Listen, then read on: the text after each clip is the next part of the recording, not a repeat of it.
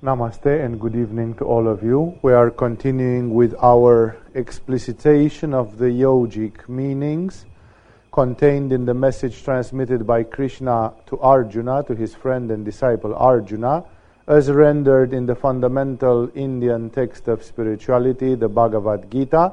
This is an ongoing commentary. It started in the last season.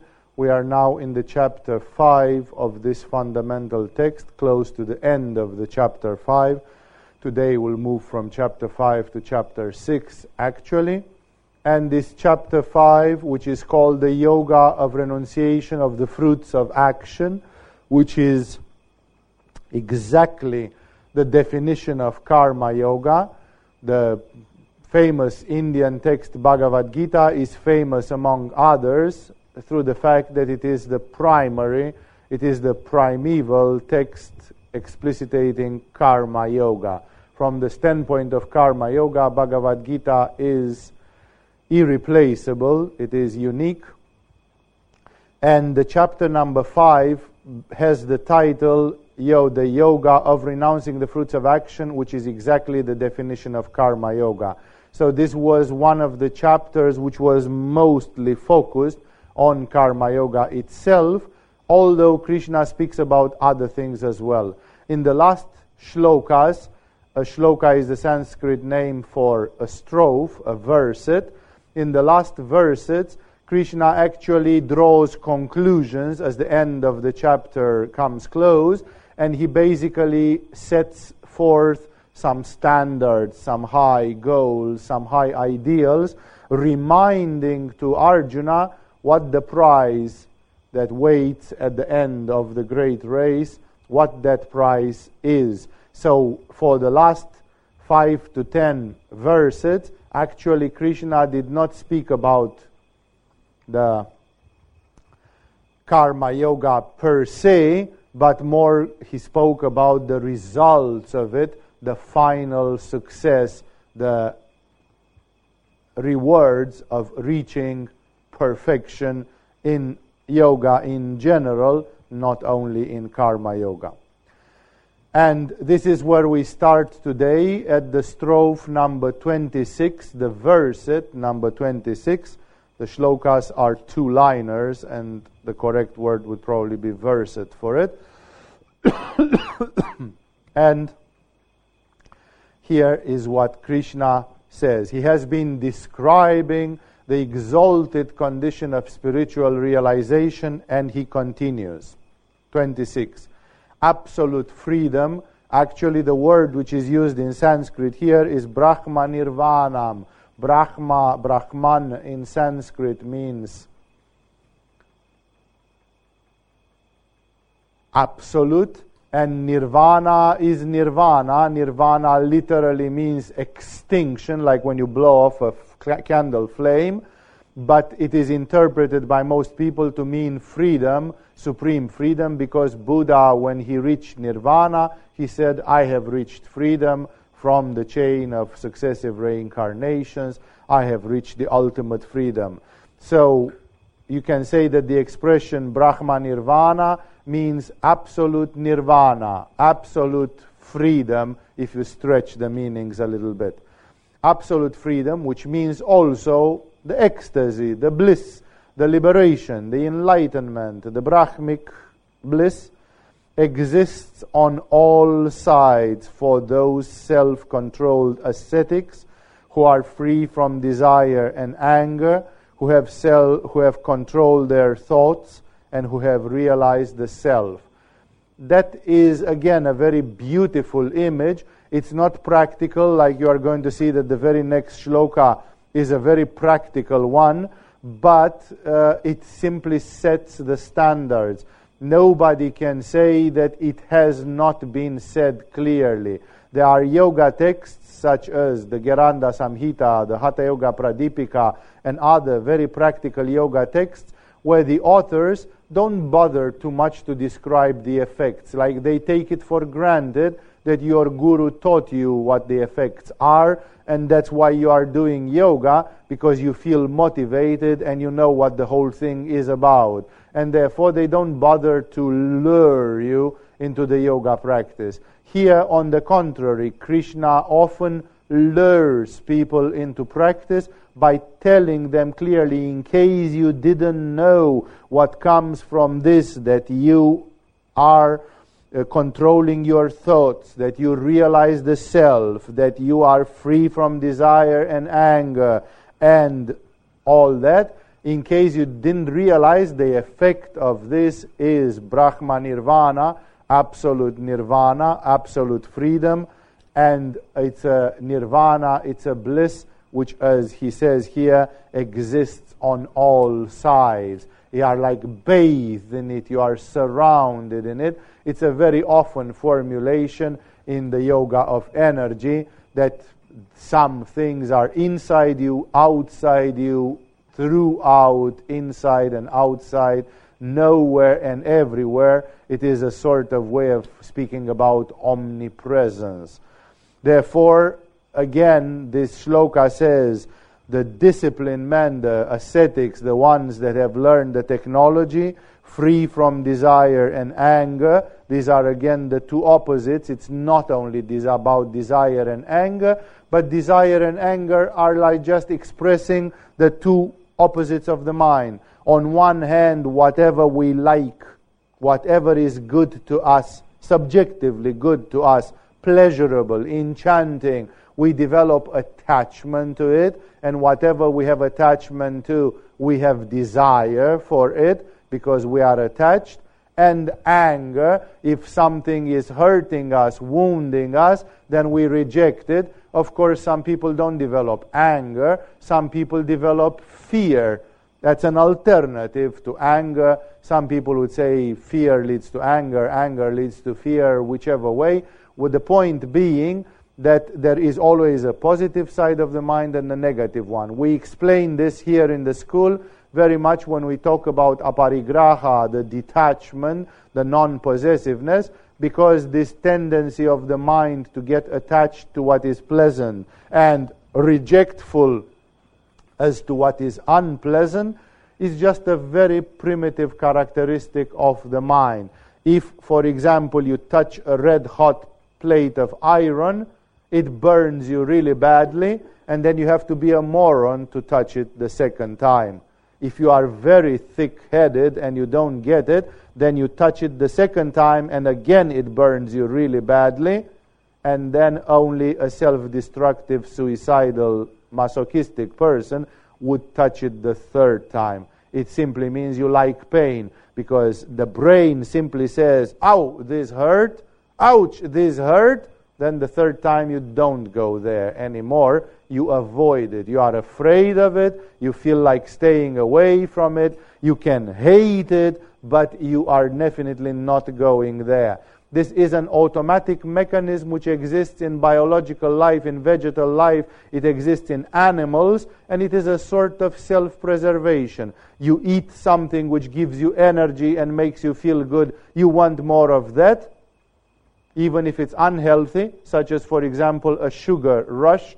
You eat something with lots of sugar, and then you feel a rush of energy, although that rush of energy is not really healthy in a holistic way. But you like it, and so you get addicted to chocolate, you get addicted to sugar, and something hurts you, you stay away from it, you develop fear or rejection of it. This is an animal blind mechanism, and the human beings have to rise above it. As long as you did not rise above this mechanism, you are still a very primitive animal, because sometimes human beings have to do things which are not pleasurable and which are right and which have to be done. Surgery might not be pleasurable, but sometimes it may be necessary. Pulling out a tooth which is beyond redemption might not be pleasurable, but it may be necessary. Waking up at 5 o'clock to cook breakfast for 100 orphan children is maybe not very pleasant, but you do it anyway because that's your task, that's your duty, that's your karma yoga, and therefore it is obvious for everybody that human beings have to rise above this primitive thing that our mind is built with like and dislike. Anybody who falls for this, oh, I like this and I dislike this. Did you think about it? Maybe there is something which should override your feeling. Yes, I know you dislike this, but still it has to be done. Are you ready to step over your dislike and do the right thing? That's what a spiritual human being would do. Only a human being that is primitive and egocentric and listens only to their most primary impulses says, well, I don't care if it's good, I still don't like it and I won't do it. A spiritual human being would have a certain sense of sacrifice, a spirit of self-sacrifice, and will say, yes, I'm not going to like it, but I'm going to do it anyway because it's the right thing to do. And thus, this thing with desire and anger is just an illustration of a theme which is arch frequent, totally present in the Indian culture, that you have to stay away from attachment and rejection, from desire and anger, as Krishna says here. So disciplined man, freed from desire and anger, so those who have come to a higher spiritual evolution and they are not pashus anymore. The tantric tradition calls such people who have not evolved to that level pashu, and pashu is a very politically incorrect and very tough name because it means cattle, it means animals. So if you are cattle, they are definitely not good for spiritual higher levels. But if you stopped being cattle, if you stopped being a pashu, then automatically you are freed from desire and anger. That's not easy. Today in Kali Yuga, most of the inhabitants of Kali Yuga are grown up into a sort of moral and ethical permissiveness. One of the mantras being, everything goes. No, it's not true. For Jesus, not everything goes. For Buddha, not everything goes. This sentence that, everything goes. We are very tolerant. But Jesus is not very tolerant. Neither is Buddha, although they are compassionate and loving. So this is a stupidity which is just a mask of the demonic to hide under the mask of tolerance. Oh, come on. Yes, I'm raping children from time to time, but you have to be tolerant. Everybody is having some fad of their own, Some people smoke dope, some people practice I don't know what sexual things. I'm having my own weird thing, so what's the big deal? Be tolerant. Everything goes. No. Everybody, all of you knows that there is a place where you draw the line, and beyond that line it really doesn't go anymore. It's only that different societies and different traditions draw that red line in different places. Some people draw it closer, some people draw it further, but there will always be a red line somewhere which you are not supposed to cross. And therefore, this story is very clear. In the beginning, I said, in Kali Yuga, which is the name of the present epoch of time, people are educated in a very materialistic, skeptical, cynical, selfish, and very often, yes, a demonic temperament in which everything is justified if it's good for me. If it's good for me, I'm going to do it, and I don't give a damn if the other people don't like it and all that. And basically, in this sort of mentality, it's very, very difficult to find anymore men and women who are rising above desire and anger.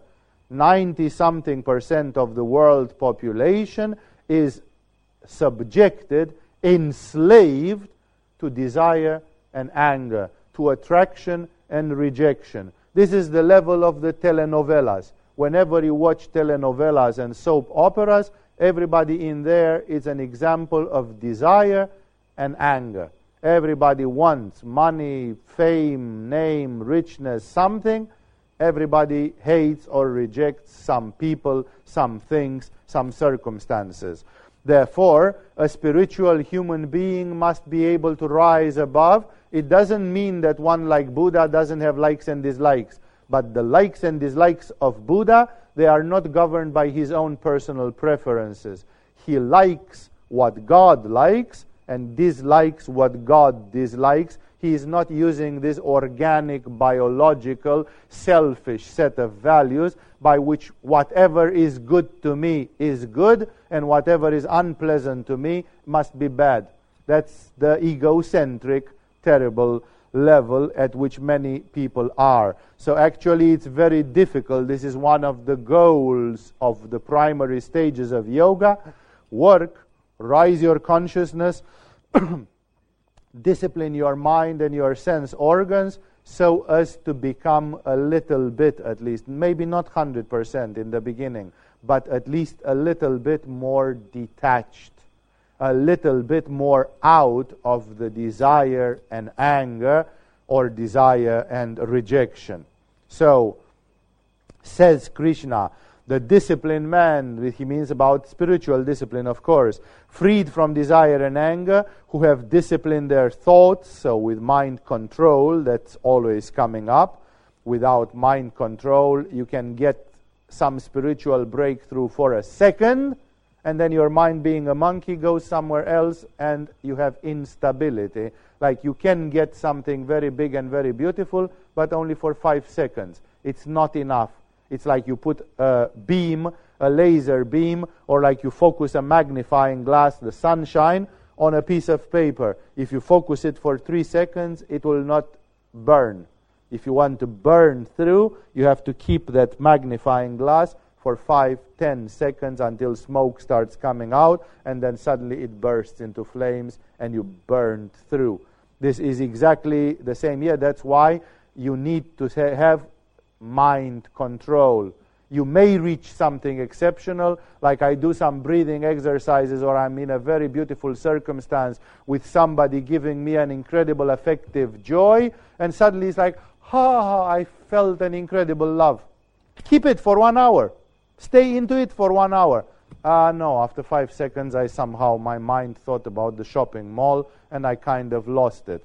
That's why it's not enough to reach some states. You have to be able to stay on them, and only mental. That's the great gift of mental concentration, to be able to stay on something on which you want to stay. Such as you focus on Vishuddha chakra, you stay on Vishuddha chakra. You don't think 5 seconds about Vishuddha chakra and then you are all over the place.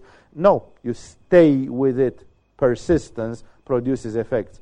So disciplined men freed from desire and anger, who have disciplined their thoughts and have realized the self, that's the big one, that is already meaning a state of self-realization, which is a state of samadhi, realizing that beyond the mind, there is something even deeper than the mind, which witnesses the mind, and which is our true self, which is the inner self, which is Atman, the Supreme Self. So, a lot of conditions, going above desire and anger, disciplining the mind, having realized the self. Such people, many are going to say, Swami, you lost me. I'm not even half through this. I know, but Krishna says, this is if you will bother to acquire those list of virtues, that list of virtues, then you will get the fruit. And the promised fruit is those people find eternal freedom, Brahma Nirvana, absolute freedom in the divine consciousness everywhere. Everywhere. It's very important. From all sides. It's omnipresent. Either you sleep or you walk or you eat or you make love or you watch a sunset or you stand on your head. It's there. It's there whenever you want it, wherever you want it. It's everywhere. It's from all sides.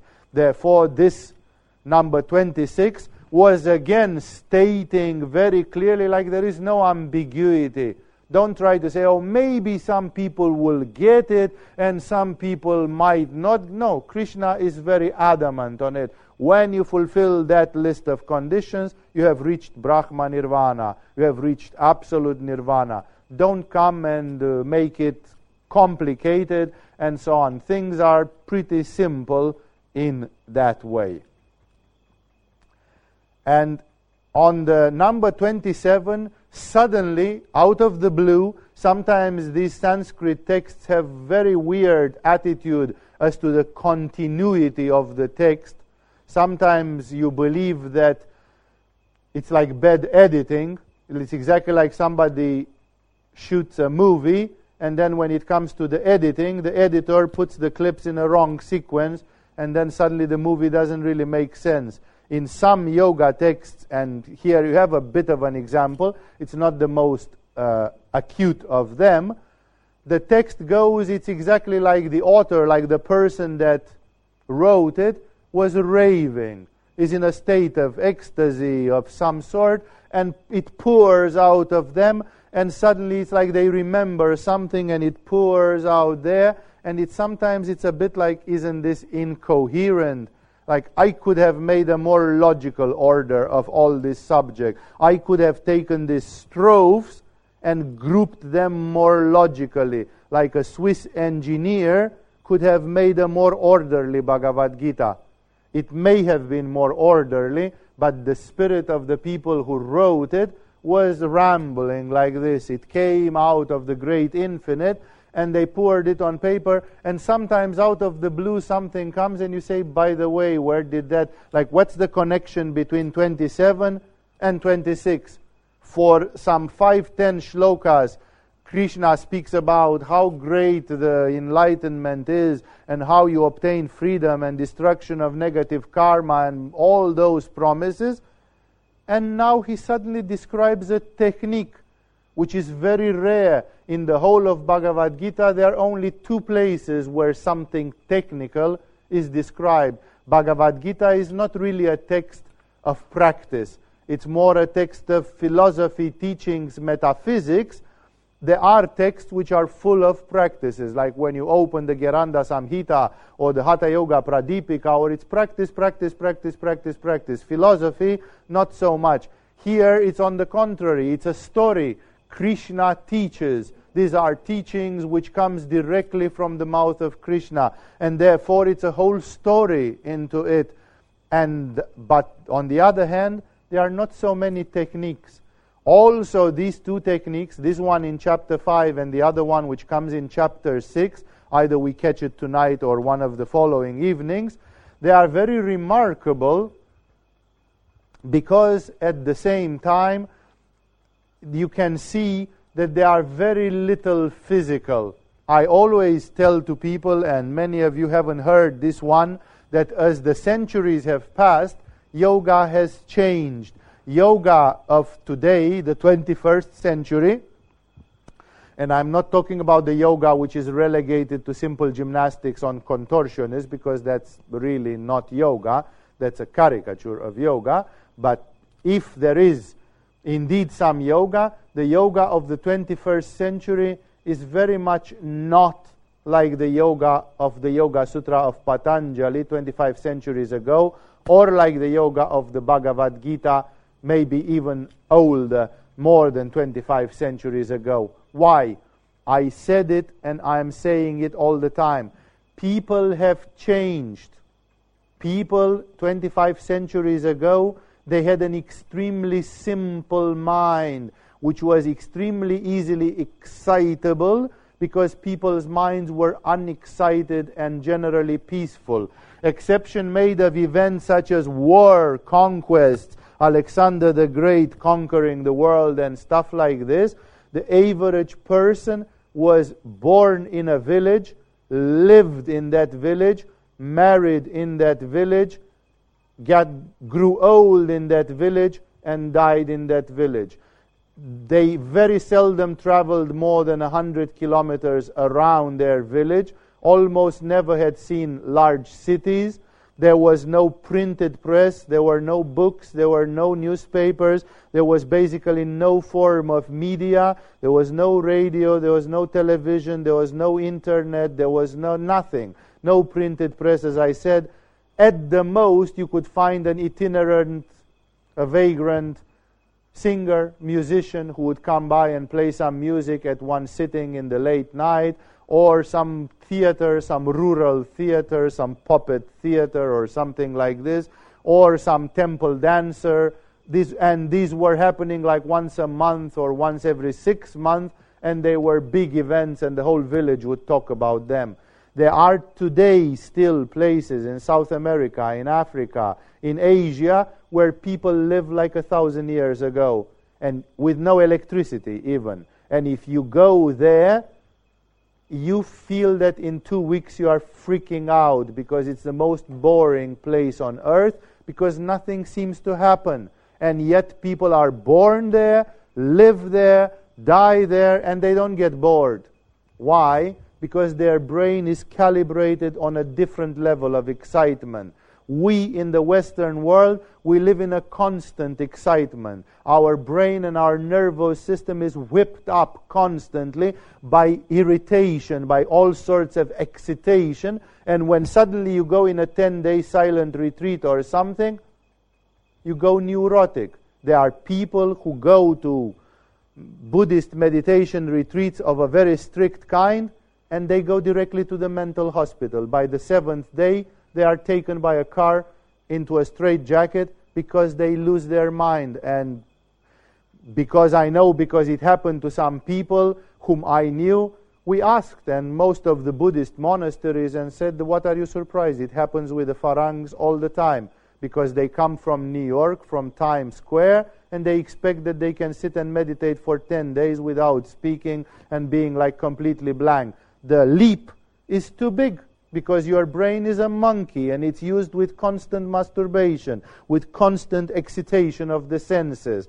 And that's why the people who live in that placid way, for whom the days seem to stretch forever, and for whom the time flows very slowly, and who are not having any major excitation of any kind, those people have a different way.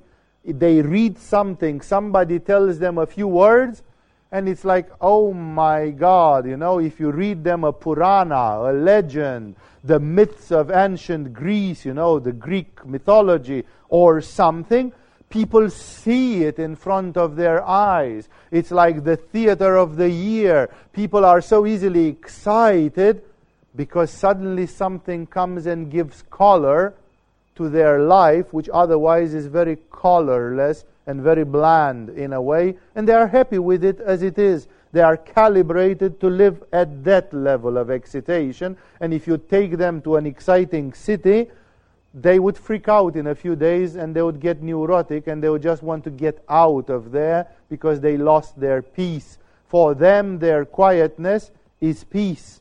And for some of the modern people, that quietness is boredom and madness. Oh, if it stays quiet like this, if we don't get something to do, I'm going to scream. There are people who get bored even in Kopangan. You come to Kopangan, and the fact that there is no cinema, there are not enough clubs, that you don't do this, you don't do that, people say it's time to get out of here. Why? There have been people who lived here the whole life, and they are born here and they don't get bored here, because their brain is calibrated onto this rhythm, onto this lifestyle. And because people were so different, the yoga and the spirituality which they needed to practice was different. And thus, to make the long story short, hundreds of years ago, thousands of years ago, people were practicing a spirituality in which there was, for example, not need for too many props. The spiritual practice was not so technological. You take a mantra, you visualize this mantra as written in Tibetan script, you visualize it in your heart chakra, small as a bindu, as a droplet of light, and then it's like etched with a chisel the size of a tip of a hair, and then this mantra moves through the top of your head, above the top of your head. This sort of yoga technology, which today we do a lot, and yoga is unimaginable without it today, this is a sort of engineering, exciting, detailed thing which people 2,000 years ago, at the time of these and others, they didn't need it. People just needed to be told a very general thing, close their eyes, and then they were there. Just to put it into perspective, the Indian traditional text, the Hindu traditional texts, such as Mahanirvana Tantra, to give an example, where you find such a quote, they say that people in Satya Yuga, in the golden age, that would be like 20,000 years ago, were so spiritual that it was enough for them to close their eyes and they would go in samadhi. All it took to go in samadhi was to close your eyes. Today, if you close your eyes, if you are not very disturbed neurologically, which may happen, many people are very disturbed in their brain, but if you are kind of normal in your brain, when you close your eyes, the maximum which happens is that after a while, you start producing alpha waves. Your brain starts producing an increased amount of alpha waves just because you stay with the eyes closed. It's a big difference between producing some alpha waves and going to samadhi. That's why in 20,000 years ago, their yoga was close your eyes, think about the top of the head, and that's it. Good, you have reached enlightenment. Congratulations. Today, that's completely insufficient, and people do mudras, bandhas, kundalini, mantras, visualizations, and for years they press and press until such great things start happening. That is why here in the Sloka number 27, you have an example of a technique which is not very physical. There are some physical references, but very vague. People say, give me details. Krishna doesn't, because details were not necessary. Today, if we are teaching people svastikasana or something, they say, Swami, but the big toe should be put in or out or this or... Krishna doesn't even bother. Like, this is completely irrelevant, really, from the standpoint of Krishna. Today, it is relevant because people have a different kind of mind which is millimetrical on some physical details and needs to grasp some very material things. And that's why yoga in the 21st century is a yoga which is engineering, like technical. You put two fingers and grab your big toe, and you do, then the energy circulates like this and like this. That's how yoga has become, because this is how the human beings have become, and that's what the human beings need today if you want to practice an updated yoga. There are people in India who love Bhagavad Gita so much that they try to practice the technology from Bhagavad Gita, forgetting that Bhagavad Gita presents a technique which is at least 3,000 years old, and it won't work for modern people the same way. If you want to practice what Krishna says, you have to update it first of all. You have to bring a lot of props to it to make it a 21st century technique derived from the technique of Krishna, but not identical, because the people to whom Krishna was talking, they live no more. Other people are living today with an other background. So here it is. Suddenly out of the blue, after he spoke about those, pum, he comes with one of the two technical things in the Bhagavad Gita. He says, shutting out all external contacts and fixing the gaze between the eyebrows, equalizing the outgoing and incoming breaths, moving within the nostrils, and it continues because it's a comma, and I'm going to read the second, the 28 as well. So here are the conditions. I'm going to get through them.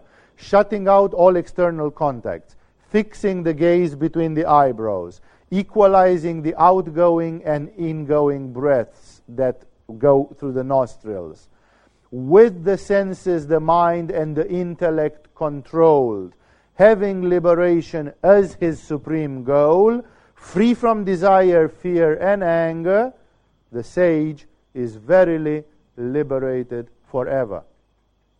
Krishna describes a technique for reaching liberation. It's the only yoga technique which you'll ever need if your purpose in yoga is spiritual liberation. If your purpose in yoga is to heal your liver, or to, I don't know, activate your Manipura chakra because it's very weak, or then of course there are completely different standards and things to be practiced. But if your purpose in yoga is the fourth pillar of yoga, which is spirituality, moksha, then here is one technique coming directly from the horse's mouth. It comes directly from Krishna, and this describes. Let's take it, let's analyze it. Having left external contacts outside. This is usually meaning in yoga, pratyahara, isolation from external contacts. So, what is the easiest form of pratyahara? Close your eyes. What is the next form of pratyahara? Close your ears. Like, don't see, don't hear, don't feel smell, don't feel taste, don't feel temperature or touch. Be like completely insulated from external disturbance, from the senses. Some yogis even have taken this further, and that I don't necessarily say it is so, but it is a variation, which is described in the medieval Hatha Yoga texts, like in the 15th century, much later, yoga, which is basically the modern yoga that even today we are practicing, like you find that in Geranda Samhita, Hatha Yoga Pradipika and other texts. Shutting out all external contacts can also be done by performing a yoga mudra, which is called Shanmukhi mudra, where you plug your ears with your fingers. You close the eyelids, you close the nostrils, you close the lips. There are different ways of doing it, and thus you create like a mask with your own hands. This is a yoga technique called Shanmukhi mudra, and interestingly enough, it also focuses the attention on the third eye. It's a technique for the third eye. You learn it in Agama, not in the first level of our yoga course, but somewhere in the Agama curriculum, this yoga technique, Shanmukhi, of course, is being taught. It's a classic in yoga. So some people would say that Krishna, although Krishna doesn't explicitly say use your fingers like mudra and so on, it's interpretable. Some smart people who have seen that the yoga of Krishna is very old, as they tried to bring it forth, as they tried to bring it to the 20th century, they interpreted it because Sanskrit allows this interpretation. So the first condition, shutting out all external contacts, having left external contacts outside, the primary interpretation is do it with your mind, like do pratyahara, and the other is you can even do a Shanmukhi mudra. For example, Paramahamsa Yogananda, the beloved Paramahamsa Yogananda, the one with the Kriya Yoga, who lived in California in the last years of his life, in the 1930s, 40s, 50s, Paramahamsa Yogananda, his guru Sri Yukteswar, and especially the guru of his guru Lahiri Mahasaya, were very great fans of Bhagavad Gita. And therefore their so-called Kriya Yoga is actually based on this. Everybody who will bother to analyze will find most of the elements described in these two shlokas as being nothing else but the Kriya Yoga technique. The mysterious Kriya Yoga technique is very much about plugging or focusing on Ajna chakra, balancing the in-breath with the out-breath, or using the in-breath with the out-breath, and such similar things. And that is why, again, the Kriya Yoga technology, for those of you, we give here the initiation in the metaphysical workshops on that. So this year we already had it. Next year, if you catch the metaphysical workshop, you can even get initiated in that technique. Or otherwise, there are other centers in the world which give the Kriya Yoga initiation as well. So basically, I'm simply saying the Kriya Yoga technology as taught today is just an upgrade, an updating from Bhagavad Gita. Bhagavad Gita is the root of all that, and then, of course, because it's too primitive, Mahasaya, Lahiri Mahasaya, and Sri Yukteswar and Yogananda, they realized that it has to be done a little bit with chakras, with prana, with some tantric elements, thus bringing it to the 20th century, updating it. But this is where the root of it is. And let's analyze it again. Shutting out all external contacts. Either that means Shanmukhi Mudra or simply Pratyahara. Fixing the gaze within or between the eyebrows. That's a formulation in India which says when you look cross like this, up, then of course the first thing which you see are the eyebrows. It's like you are looking between the eyebrows. The truth is that if you look from here between the eyebrows, if you make an angle of vision, they converge out here. And out here is not between the eyebrows. Out here is Ajna Chakra, is a few centimeters in front of the forehead. So it looks like you look between the eyebrows, but you don't look for the eyebrows. You look for the third eye. You look for the location of the third eye. And for somebody from outside, it looks as if you look at your own eyebrows. It's not the eyebrows which matter. That's just a milestone. It's a landmark to explain where you look. But you are not looking at the eyebrows. You are looking towards Ajna Chakra, towards the third eye. So what is this? This is a Trataka. If you do it with your eyes closed in Shanmukhi Mudra, that's exactly what you do. That you are focusing your eyes, all those closed, although the eyelids are closed, you are looking under your eyelids, you are looking up here. The same thing is happening if you do simple Pratyahara and you look up there. That is a technology which is called Chanchari Mudra, or the frontal internal Trataka. So therefore this technique in itself is preserved in other parts of yoga and used for other purposes, and everybody agrees that looking cross-eyed like this into Ajna Chakra is a method of powerfully stimulating Ajna Chakra. It's one of the most straightforward methods. It's not easy in the beginning because your eyes are not used to be crossed in that direction. It produces some unusual tensions, exactly as if you would be training to just bend one finger without the other. In the beginning you may have the tendency to make reflex, but if you train stubbornly, then you can get to move some fingers independently. It's exactly the same here. After 1 month, such exercise becomes easy, simply because you did it every day. So, shutting all external contacts by the mudra or simple closing the eyes and pratyahara. Fixing the gaze between the eyebrows. Equalizing the outgoing and incoming breaths. This means having balanced the ingoing and outgoing breaths.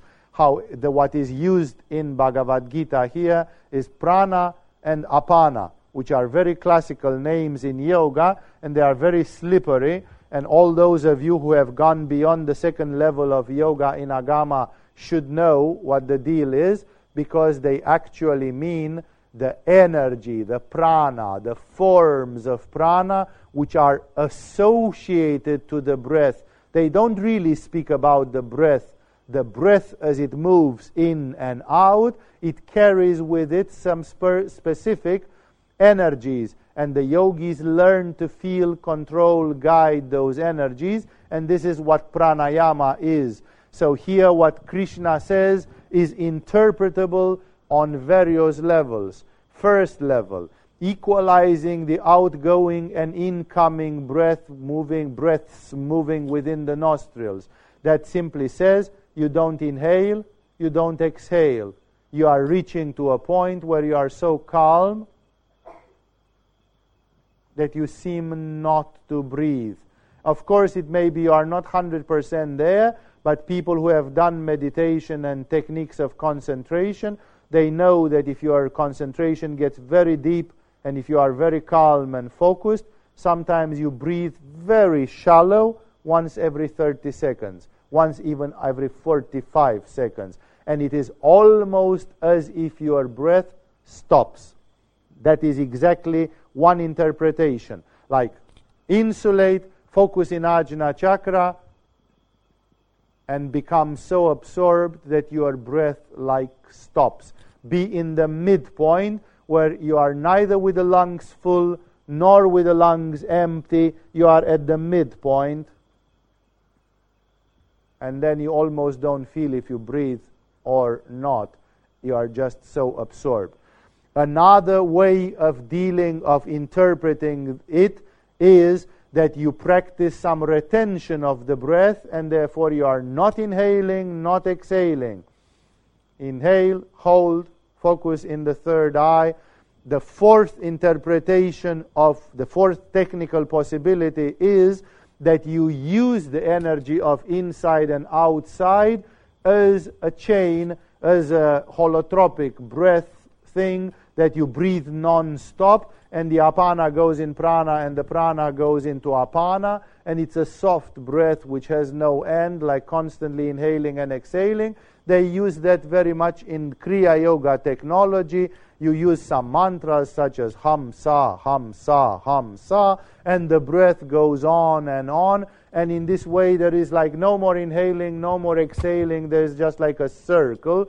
The same thing is used by the Taoists in the embryonary breathing, in the microcosmic circuit, and others. And finally, there is an even more advanced, so there are 4 different interpretations of just this one little paragraph into a shloka, equalizing the outgoing and incoming breath.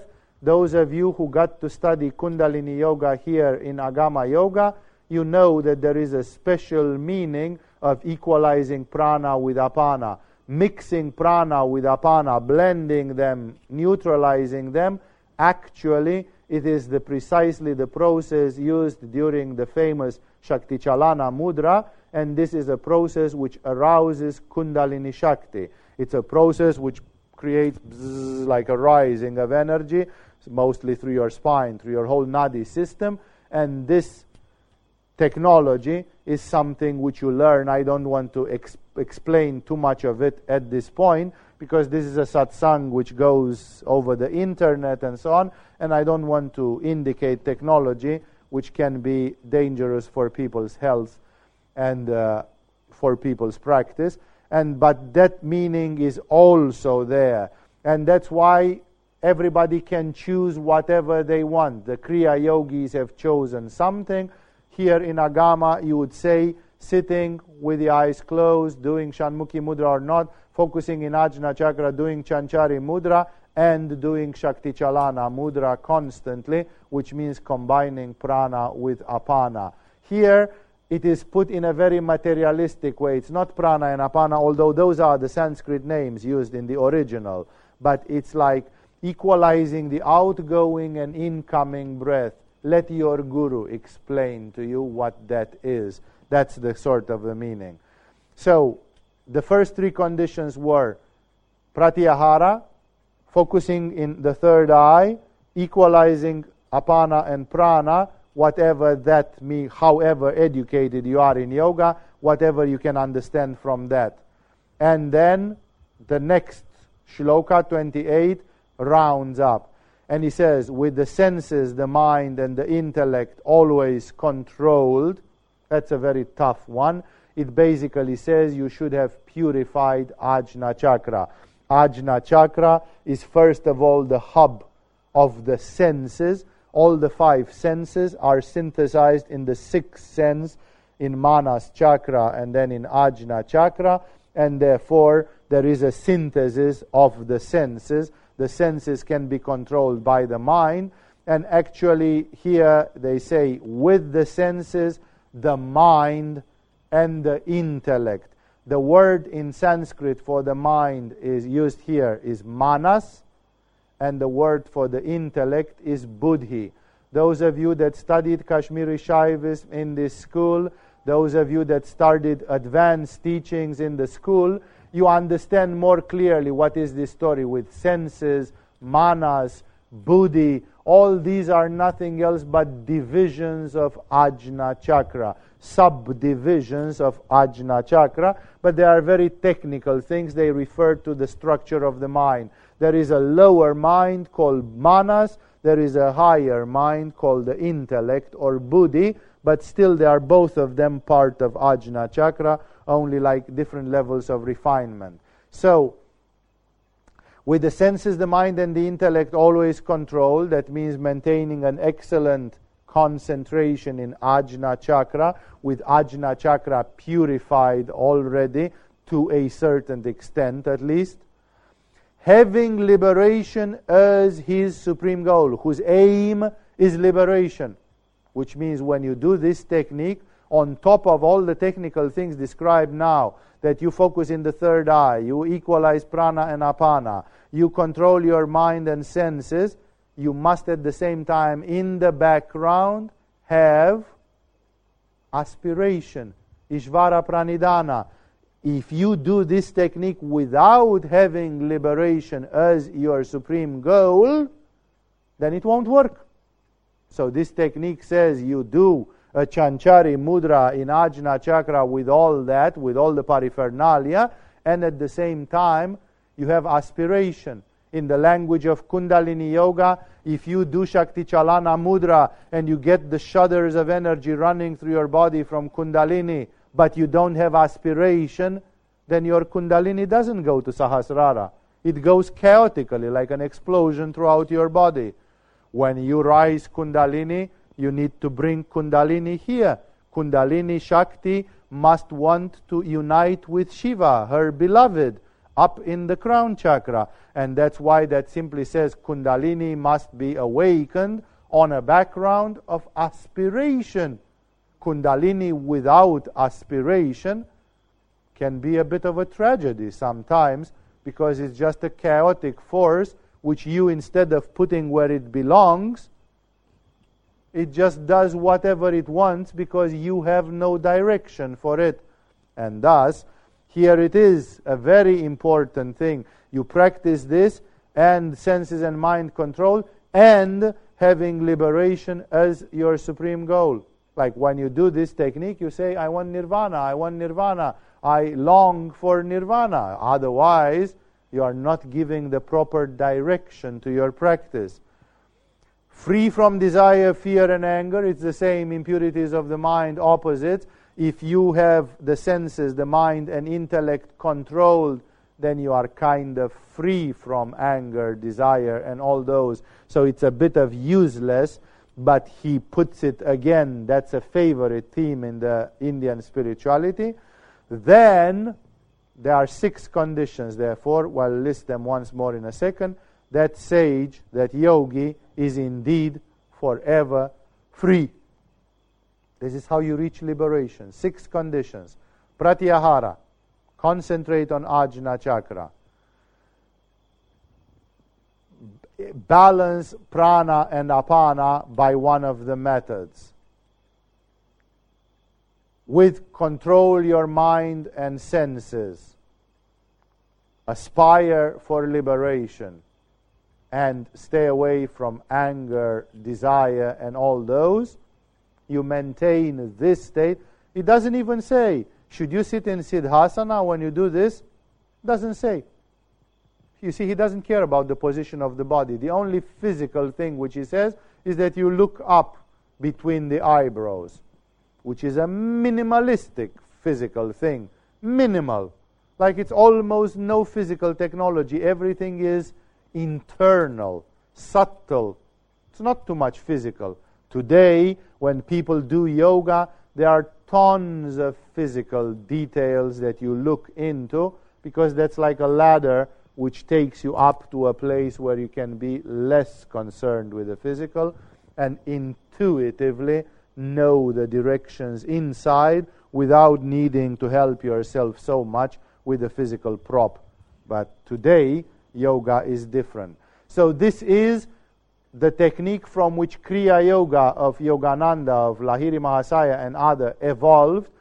Most of the Kriyas, of the 6 Kriya techniques which they describe, are just derivatives from this one, and they are one way or another related to this, and they are considered sacred because Krishna himself taught that, and in India, Krishna is one of the biggest, if not the biggest, considered by some. Thus, let's sum up again. Having left external contacts outside, with a vision within the eyebrows, having balanced the ingoing and outgoing breath that flow through the nostrils, The sage whose senses, mind, and intellect are controlled, whose aim is liberation, free from desire, fear, and anger, have departed, from whom desire, fear, and anger have departed, is indeed forever free. This is a whole story, and it's just one technique. If any one of you wants to do one technique, here is an example. Bhagavad Gita outlines in the chapter 5, Slokas 27-28, a technique for spiritual liberation. Sit down and do it for the next 10 years until you reach spiritual liberation. It's not, I'm not saying it as a sarcastic humor, because of course it will take a while to practice. It's not something which you succeed in 1 week or two, but I did not say it pejoratively or sarcastically. It's simply the fact that, as I very often said it, in yoga we have two extreme temperaments. There are people who just want one technique to do every day and only that one technique forever, and there are people who want to do 20 yoga techniques every day for 10 minutes each, because they get bored to do one and the same thing for 200 minutes non-stop, and their mind wants diversity. For those two kinds of people, the approaches in yoga are different. One person takes a trataka or a mantra or something and goes with it non-stop. The other person says, I've done 10 minutes of this, now I'm going to do 10 minutes of this, I still have got 1 hour and a half, I'm going to do a bit of that, I'm going to do a bit of that. Therefore, temperaments are different, and you, of course, know to which one of those temperaments you belong, what is your style of practicing yoga. It's okay both ways. Remember the Latin proverb which says the bull fights with its horns and the eagle with its talons. The eagles cannot fight with the horns, since they haven't got any horns provided by Mother Nature. And therefore, everybody has to adapt their yoga practice to their temperament, and that's why some people want a monodimensional yoga practice, a sort of compulsive, fanatic, just one thing at a time and again. Other people want diversity in their yoga, and there is something for everybody in yoga. You can choose that way or that way. Both of them will work, specifically, of course.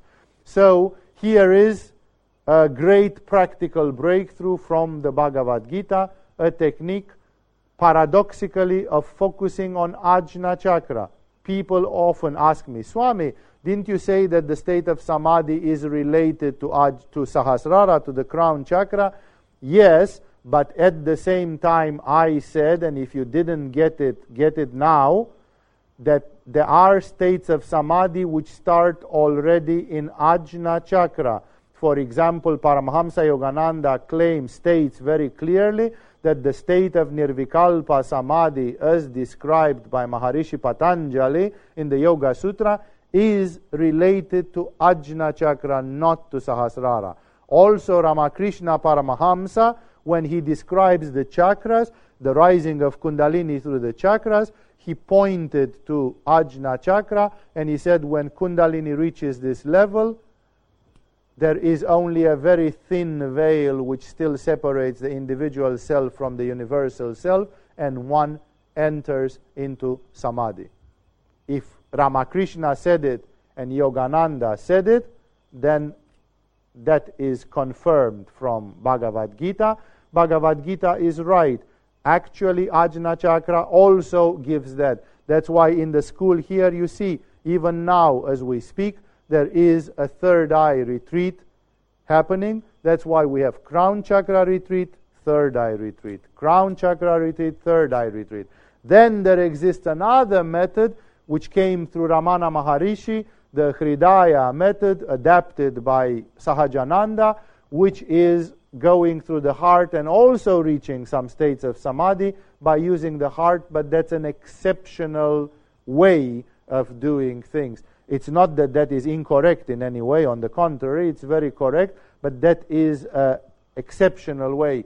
So in this way, what I'm trying to say here is this technology, focusing on Ajna Chakra, is consistent with the tradition of yoga. There is no mistake or misunderstanding. It is exactly the way Krishna says it. That's why so many yogis in India and Tibet, they worked on the third eye, because the third eye to them, it was good enough. It's true that in Agama Yoga, we have the full Kashmiri Shaiva tradition, and because of this, we work a lot on the crown chakra, and we have this full tantric science of the crown chakra as well, which simply makes Agama Yoga a very complete system, a more complete system than many other traditional ones, which use Ajna chakra as the highest point and like sufficient. In Tantra, we say, in Agama here, we say Ajna chakra is good, but that doesn't mean that Sahasrara is not very good also, and therefore both exist, both have their spiritual utility. And finally, to conclude the chapter number 5, after which we'll enjoy a couple of shlokas from number 6,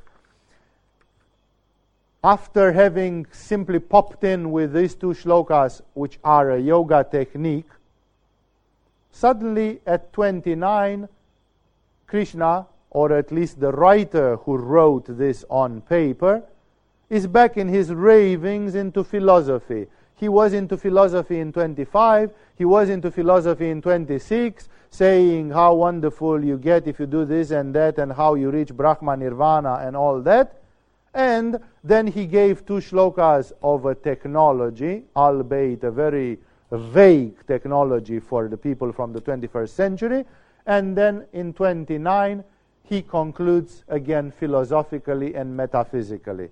Shloka 29 says, "He who knows me." And suddenly the tone changes, because until now Krishna didn't use it much. Only at one point in the previous chapters did Krishna pull the veil.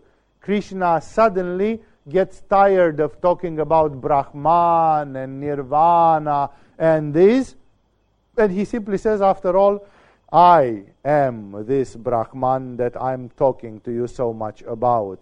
Because, reminder for those that heard it before, and news for those of you that never heard that before, Krishna is one of the Hindu equivalents for Jesus. Exactly as Jesus says, I am God, Krishna also says exactly the same thing. I also am God, only that Jesus is God that came 2,000 years ago, and I am a previous visitation of God. I am an earlier avatara. These visits of God incarnated in a human body are called avatars in India, and they don't mean what they mean on internet or in that lovely movie from recently. Avatara in Sanskrit originally means descent, like a descent of the divine in a human body. And thus, for the Hindus, Jesus is not a soul that evolves on this planet. Jesus is not from this planet, is from beyond it. Jesus is God that incomprehensibly projects itself into an embryo and is born as a human being, and every ignorant person would look and say, what? This is just a guy. It's just another dude. And then Peter tells him, when Jesus says, who do you think I am? Peter, after they had seen so many miracles and this, and Peter says, I'm actually afraid to say it, but I think you are the Messiah, the living Son of God. Like Peter suddenly can see that this is not a dude. It's not a chum. That's something else. And then Jesus is pleased and he says, flesh and blood could not have shown you that. Oh, Peter, this is the Spirit of God that went into you and made you see. Like it takes one to see one. It takes one to recognize one. How the heck did you, Peter, see through my masks and see who I really am? Because indeed I'm not a dude. I'm God visiting you, inspecting planet Earth, and it's like the fact that you, Peter, saw it, it's beyond reason. Reason could not have made that leap. There is a leap from the finite to the infinite, which only grace could have done. The same thing is in the case of Krishna. Krishna is perhaps the more known, not the only one. Rama, thousands of years before Krishna, and others are other avatars of Vishnu. But the most beloved and perhaps the most famous, partly because of the Bhagavad Gita itself, is Krishna. And Krishna is therefore considered by the Orthodox Hindus not a soul subjected to the evolution on earth, but a visitor from above, a particle of God, incarnated miraculously by divine decree in the embryo of a woman, and thus appearing as another human being to the ignorance, so that the ignorance will not be disturbed from their sleep and they will continue sleeping, saying, Krishna? What Krishna? Which Krishna? There's no Krishna. It's just another dude. Okay, sleep. Sleep your hypnotic sleep there and continue being ignorant until your time will come. And some people like Arjuna open their eyes and they know, wait a second, Krishna, is God. There's something else there. So such the phenomenon of avatara is not invented in Christianity. It was known long time ago in Hinduism, and it is metaphysically perfectly accurate. And that's why sometimes Krishna, when he gets too drunk with his own samadhi, he kind of starts drifting, and then he starts speaking big words. Like even Jesus doesn't all the time says, hey, did you forget I'm God, you stupid idiots, and so on. He keeps talking most of the time like a normal person. But from time to time he goes on into flames, and then he says, I and my Father are one and the same. You know, like when he gets into a certain mood, he crosses that line and then he blurts it out.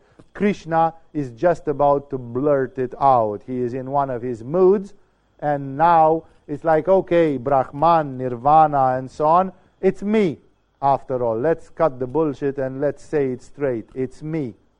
And of course, that talks that metaphysically is very significant because it's not a selfish thing. Everybody that has studied at least the Kashmiri Shaivis intro workshop in this school knows precisely what I'm talking about, because it's about the I-ness. It's about the fact that at the highest level there is the I. When Moses asks God, God, who are you, so that people will ask me, God doesn't say, I am Jehovah. God says, answers to Moses, I am he that I am. I am, I am. I am the I am. I am the I-ness. I am the self, the supreme self of the universe. Exactly as there is a who am I of the human being, there exists a who am I of the universe. And the who am I of the universe is God, the very sense of I. It's not ego. Ego represents something much lower of a psychomental level, an aggregate of emotions and other things which are of much, much inferior order. Krishna is way above the ego, so he doesn't speak from the ego, he just speaks from this sense of supreme identity. And then says Krishna, he who knows me, God, Krishna. You can say, but what if I don't want to connect it with Krishna? Connect it to Jesus, connect it to Rama, connect it to the Buddha nature. It doesn't really matter. Of course, it's easy for Arjuna because Arjuna has Krishna right in front of him. And then it's like you, if I look at you, if I look in your eyes, can I see God? Like if you are an avatar, it means if you open your eyes and allow me to look into your eyes, I can see God. God is right in your eyes there, no? If you are an awakened divine being. But that's why, for example, beings in the condition of Krishna would avoid eye contact. There are so many stories about great yogis who were in samadhi or high states of consciousness, and they would always avert their eyes, because if you would look into their eyes, you would be sucked into the same state of consciousness in which they are, and you didn't earn it. You piggyback on their state, and then they have to take your karma because they put you there for free without 15 years of yoga. And therefore, such things are not done. Great masters and so on, when they get to such thing, They don't say, oh, come on, now I'm in samadhi, look into my eyes, and you better start sweating a little bit for it. It's like it's not as easy as that. A teacher theoretically could make it easy, but it's not allowed to make it too easy, because if you make it too easy, it becomes cheap and it becomes disturbing, as I often told to people about what's happening if enlightenment happens too quickly. Then you become split personality, Jekyll and Hyde, angel and demon, and there are a lot of things to deal with. So, but nevertheless, Krishna, to the face of Arjuna, he says, he who knows me, Krishna, God, Vishnu, Avatara, as the enjoyer of sacrifices and austerities. Krishna says, who is the enjoyer of sacrifices and austerities? Like people constantly make sacrifice. Some sacrifice can be the Jewish sacrifice, that you burn a lamb in the fire. Some sacrifice can be a more refined sacrifice, such as you are sacrificing the breath. I already made last season a huge commentary about sacrifice, because sacrifice, many people understand it like a shamanistic, animistic, witchcraft, inferior thing. That's a very, very primitive understanding of the word sacrifice. You can, for example, take your sexual energy, such as the sperm of men and the menstrual blood of women, transmute it and sublime it to the high chakras, and offer it as Ojas Shakti back into your crown chakra. That's also a sacrifice. But you didn't have to kill any lamb or do any funny magic or witchcraft thing. It's an internal sacrifice in which the fire is inside you, and the sacrifice is nothing else but a sublimation, a transmutation and a sublimation. So the sacrifice is a yoga technique ultimately. You can say that when you do Uddiyana Bandha and you bring your sexual energy up to the crown chakra, you are doing a sacrifice. From the standpoint of Krishna, that's a sacrifice. Uddiyana Bandha can be considered also a sacrifice if you look at it from that angle. Uddiyana Bandha is Uddiyana Bandha, is Uddiyana Bandha. It's the same, but it depends what value you put on it, what you see it as. So Krishna says, it is me, or if you prefer, it is God that is the enjoyer of... Where do all the sacrifices go? God, I give you a lamb. God, I give you my life. God, I give you the fruits of my action. God, I give you my sexual energy. Where does all the sacrifice go? To God. And Krishna says, those who realize that the ultimate enjoyer of sacrifice, when it's spiritual, of course, because you can sacrifice to the demons, but the ultimate enjoyer of the sacrifice is always God. He says, me, as putting it on himself. The enjoyer of sacrifices and austerities. Austerity. What is the Sanskrit word for austerity? Tapas. The enjoyer of yagya and tapas. The enjoyer of all the sacrifices and of all the tapas is or should be God. Be very attentive, because here Krishna puts it in a funny way. Krishna says, he who knows me as the enjoyer of sacrifices and austerities attains to peace. And therefore he says, he who does not know me as the enjoyer of sacrifices and austerities does not attain to peace. That simply says there are misguided people who, instead of consecrating to God, instead of doing tapas for God, they do it for some demons, for some entities. Later, in the text, in a paragraph which probably we will not comment, at least this season, because I intend to stop after the chapter 6, because the chapters 1 to 6 already give the gist, the essential teaching of karma yoga and of this basic metaphysical spirituality.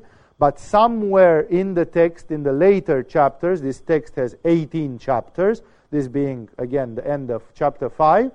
In one of the next chapters, Krishna describes the tendencies of the people that are tamasic, rajasic, and sattvic. If you haven't done the second level of yoga here in Agama, you might not know exactly what tamas, rajas, and sattva means. They mean the three gunas, three aspects of the energy, and they are like the darkest one, the slowest one, the middle one, still very agitated, and the highest, the pure one, the white one. The gunas represent three levels of refinement of the energy, and they are related to Ajna chakra. There's a long theory. I do not intend to go now in the gunas. It's too much. It would take too long time.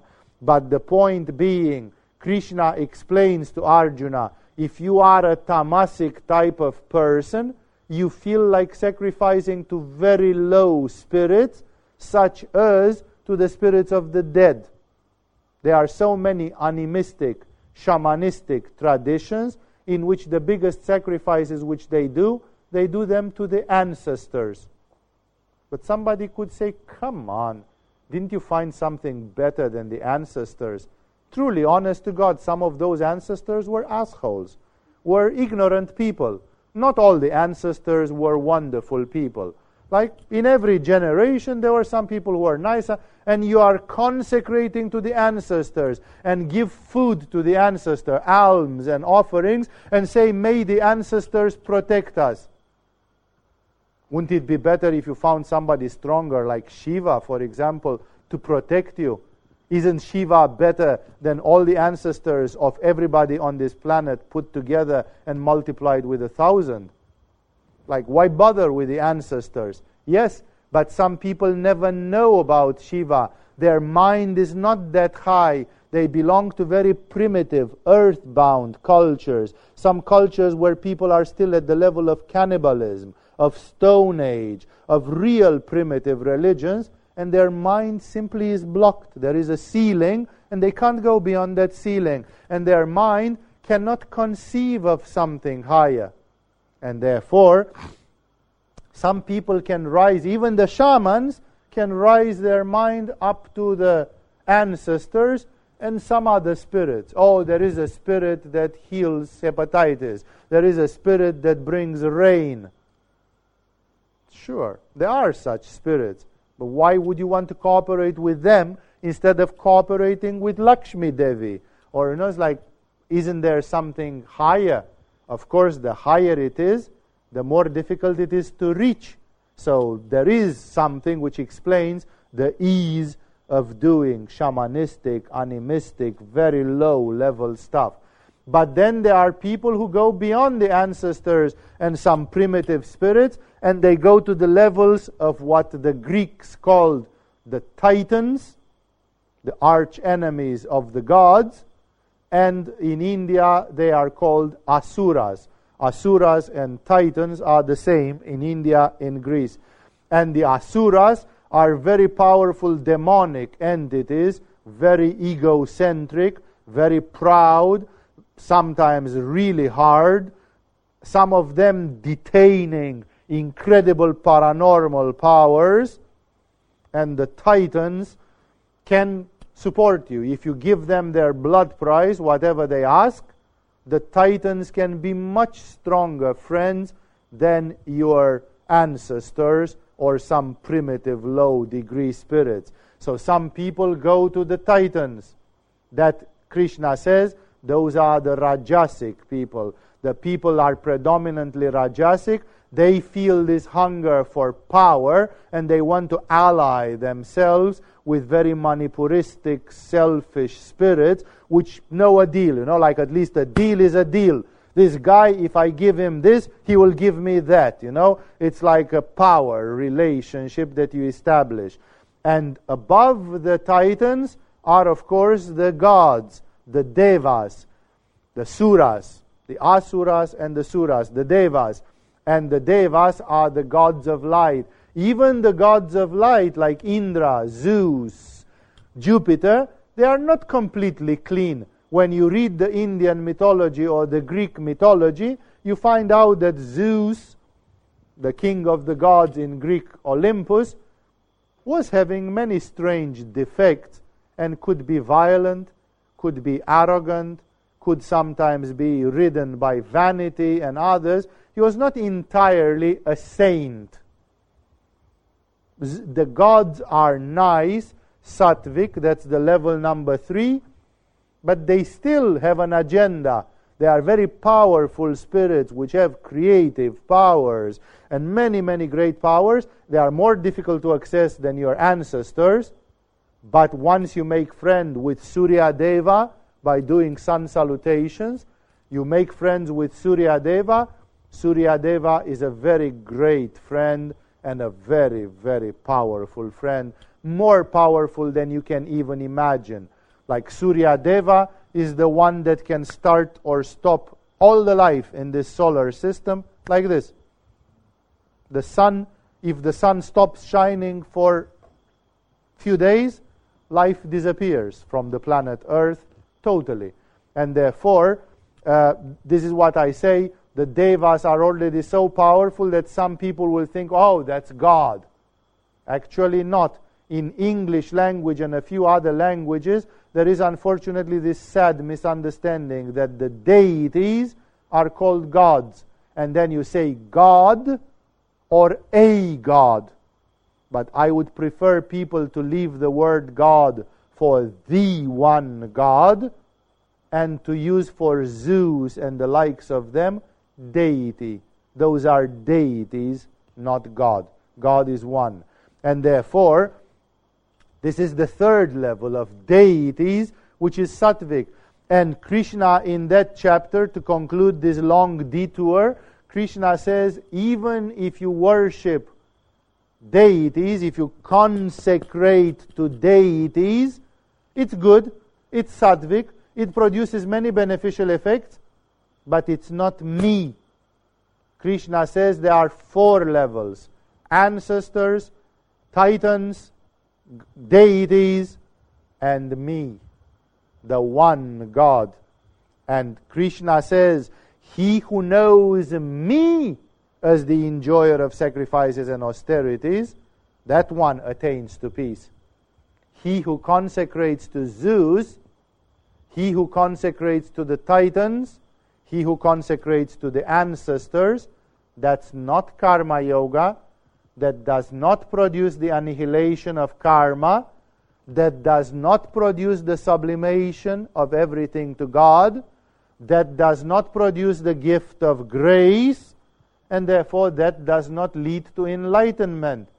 Oh yes, it can lead to a lot of good things, such as there are examples in the history of the earth where people acquired a terrible negative karma by doing war and violence, and at the same time they sacrificed to the gods, to some gods, which can be considered some very demonic gods, and they obtained many services in exchange. For example, in the Second World War, for many people in Asia, the Second World War was a sort of a religious Buddhist crusade. And the Japanese, for example, they considered it very much so.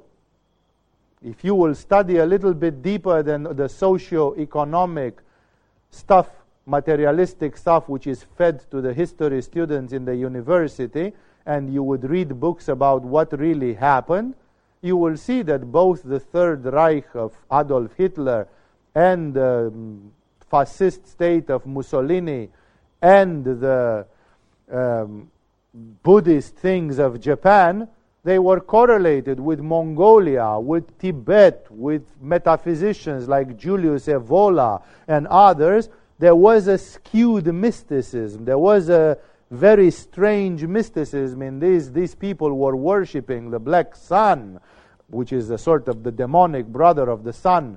The sun is Surya Deva, and then there would be the dark brother, the anti-sun, the titan, the asura, which goes against the sun, the mirror, dark image, called in the West the black sun, and others and others.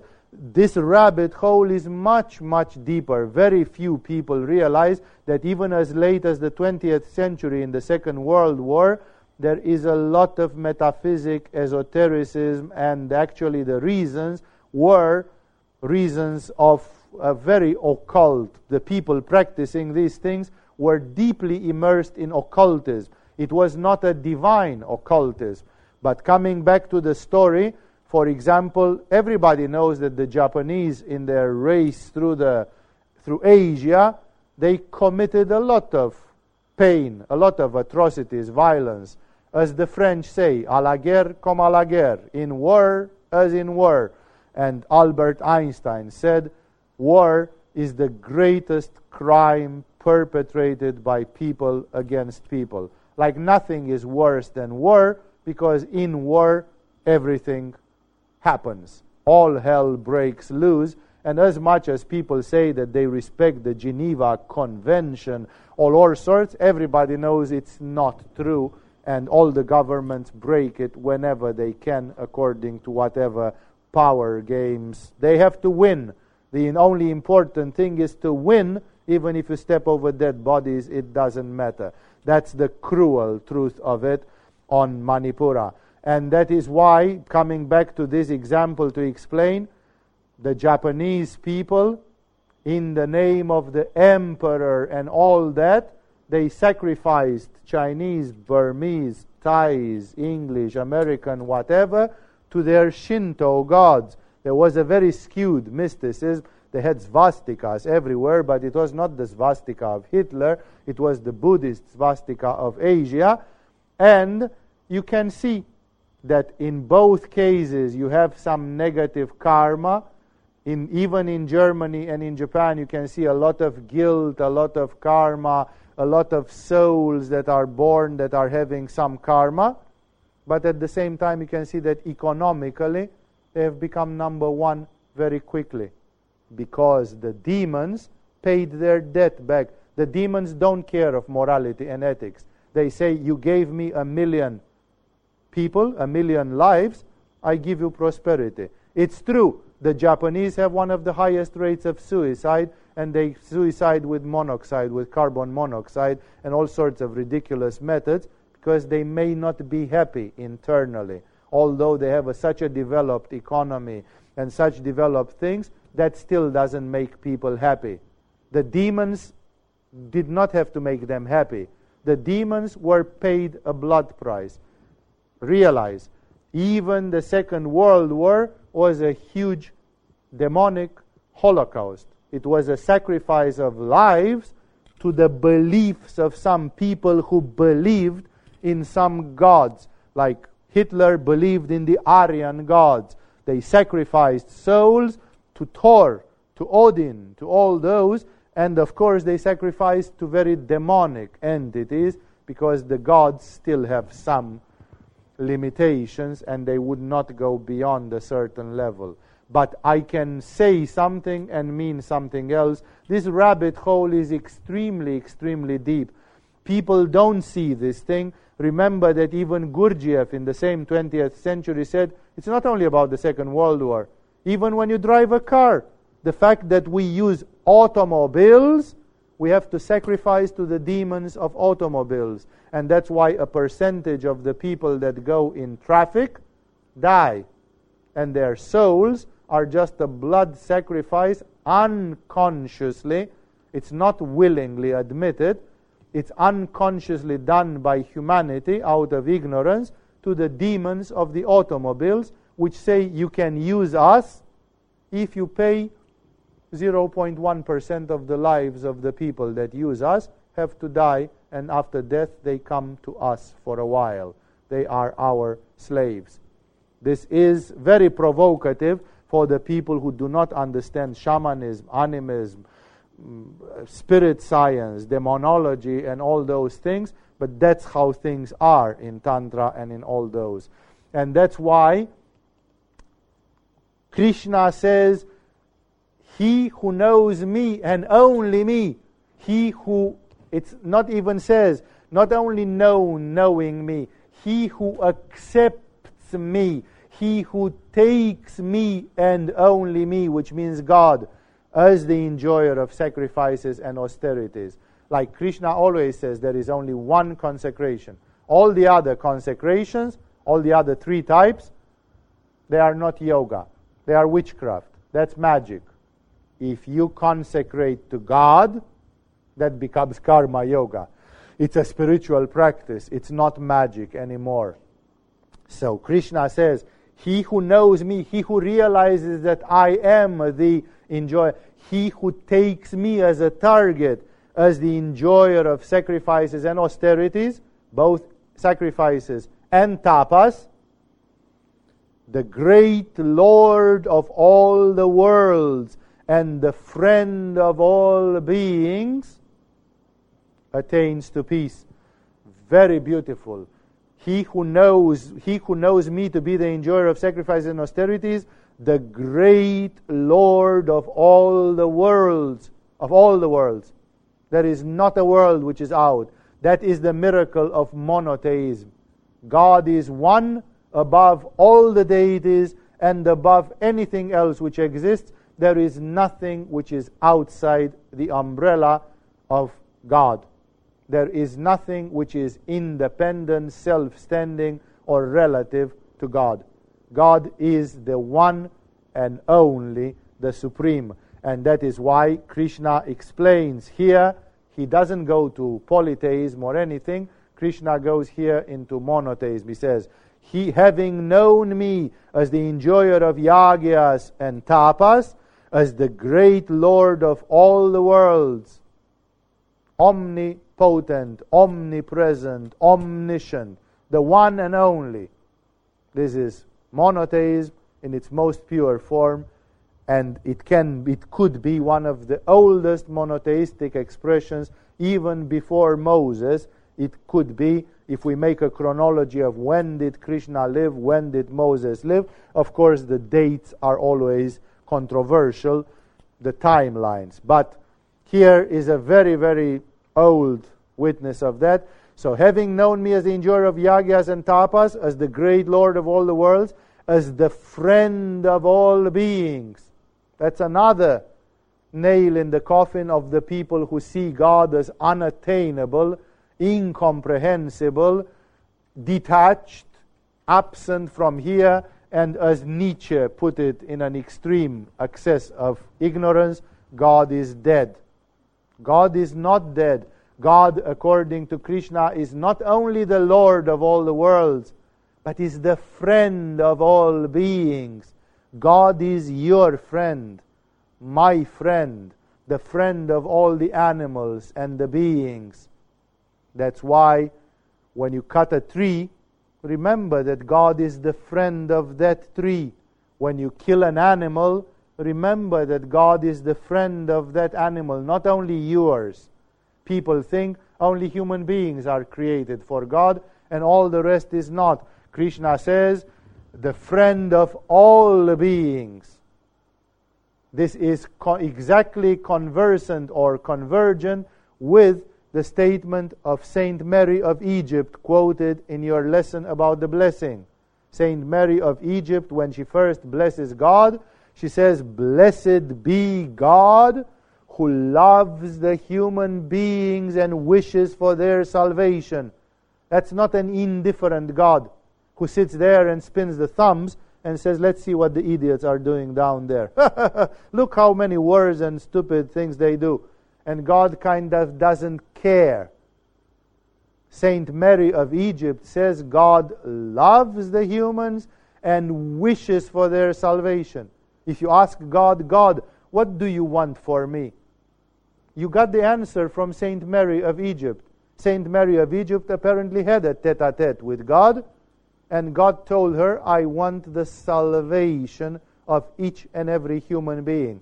Of course, it's not possible to have them all saved or enlightened at the same time, because some are younger souls and some are older souls, and some didn't finish their evolution. And therefore, for some, it will not happen in this life. They still have to live 1,000 lifetimes before their enlightenment is ripe, is attained, is deserved.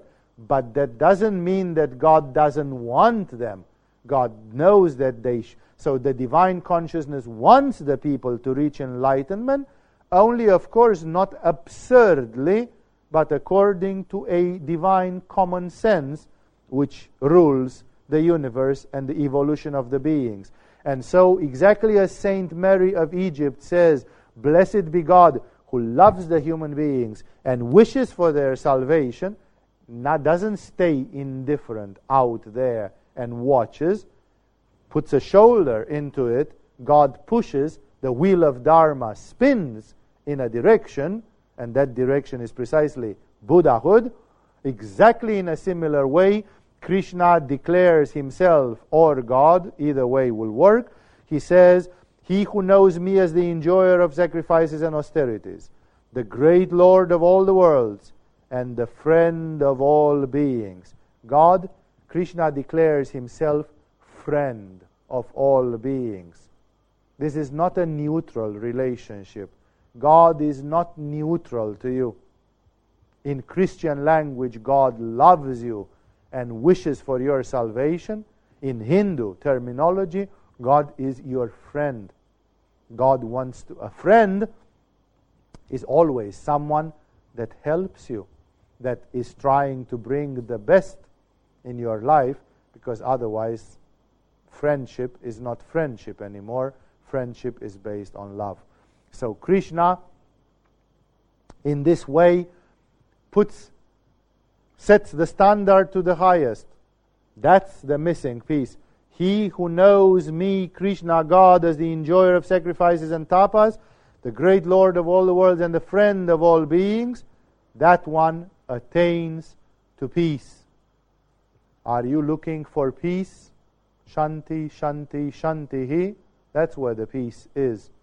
Understanding God as the target of all the consecration and of all the austerities, realizing that God is the Lord of all the worlds, there is nothing else besides God, and last but not least, that God, the divine consciousness, is the friend of all beings. Actually, Krishna could have pushed it further, but he didn't, because this is still a public text.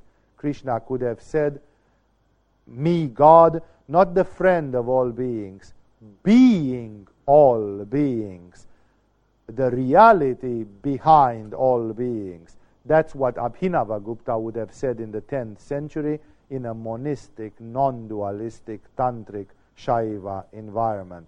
But Krishna simply says, for a mysterious reason which I don't bother to explain, God is the friend of all beings. God is the friend of all beings because God is all beings, and God cannot be against himself.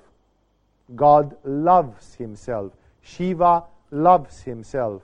And that's why, of course, Shiva loves you, because you are Shiva. Otherwise, why would there be love to something which is extraneous, to something which is external? So the truth is even deeper. Here Krishna formulates it dualistically and obliquely. God is your friend. That's why God is your friend, not because God had a whim and said, "Oh, I decide to be the friend of all the beings." It's organically impossible that the Creator will be severed from the creature and they will not be organically one. A drop of water, even when it is sprayed out of the ocean, still remains H2O, and eventually it will belong to the ocean once more again.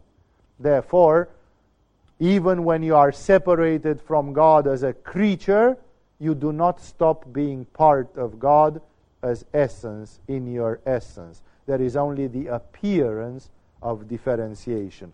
That is why here the rabbit hole, of course, goes deeper, but it is enough. Krishna made the point. Make God the target of all your sacrifices and austerities. Understand God as omnipresent, omnipotent, omniscient, universal consciousness of all the worlds, of all the realities. And connect to God, to this cosmic consciousness, connect as to a friendly thing. Maybe you'll discover in time that it's even more than friendly. But the least which you can do is to say, this divine consciousness is my friend. It wants something friendly for me. It loves you and it wishes for your salvation. With this, we have finished the chapter number 5. And since I spoke a bit too much, we stop here for tonight. Next satsang, I'm going to start directly with the chapter number 6, called the Yoga of Meditation, in which Krishna brings another wonderful array of teachings, of metaphysical teachings.